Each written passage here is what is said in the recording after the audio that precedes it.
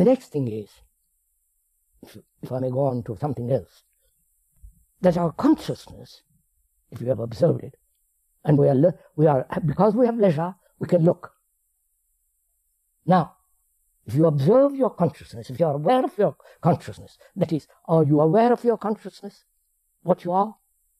If you are aware, then you will see that your consciousness is in total, I'm using the word total in its absolute sense, not relative sense. In its absolute sense, your consciousness is in total disorder. Right? Are you aware of that fact? To be aware implies a very simple, to be aware. You are aware of the trees, you are aware where you are sitting. I'm aware of the sun on my head, which I don't like. I'm aware of the various colors and so on that you, and aware outwardly. And inwardly, to be aware implies to be aware without any distortion. You can't distort that tree and think that's an elephant. But you can very easily distort what you see inwardly. So, to be aware implies to be aware without any distortion of what is going on inside. Right? Are you so aware of your consciousness? If you are, you will find, don't you find, that it is contradictory, saying one thing, doing something else, wanting something else. You follow? The total movement within an area which is so small, and so no space, and in that little space there is disorder. Right, sir?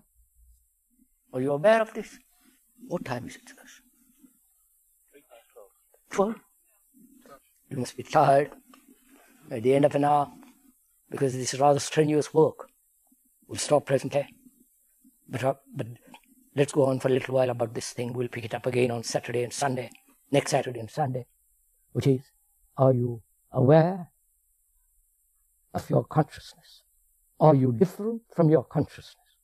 Or you are that consciousness.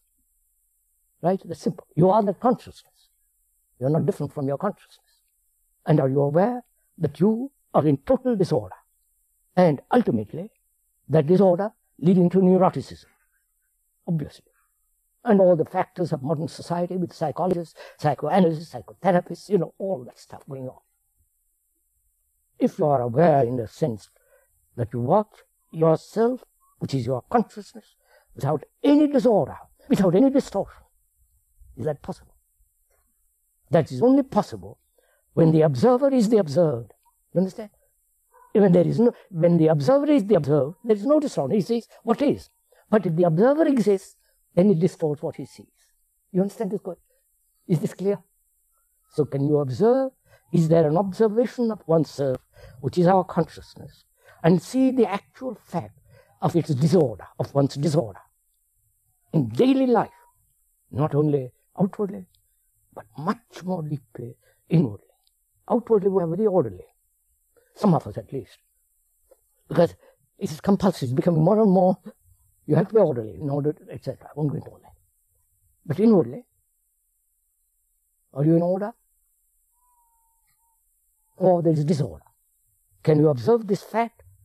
And what takes place when you observe choicelessly, which means without any distortion, what takes place? You understand my question? Because where there is disorder, there must be conflict. Where there is absolute order, there is no conflict. And we are saying there is an absolute order, not relative order. And that can only come about naturally, easily, without any conflict, only when one is aware of oneself as a consciousness, observe the confusion and the turmoil, the contradiction, outwardly and inwardly, and we observe without any distortion. Then out of that comes naturally, sweetly, easily, an order which is irrevocable.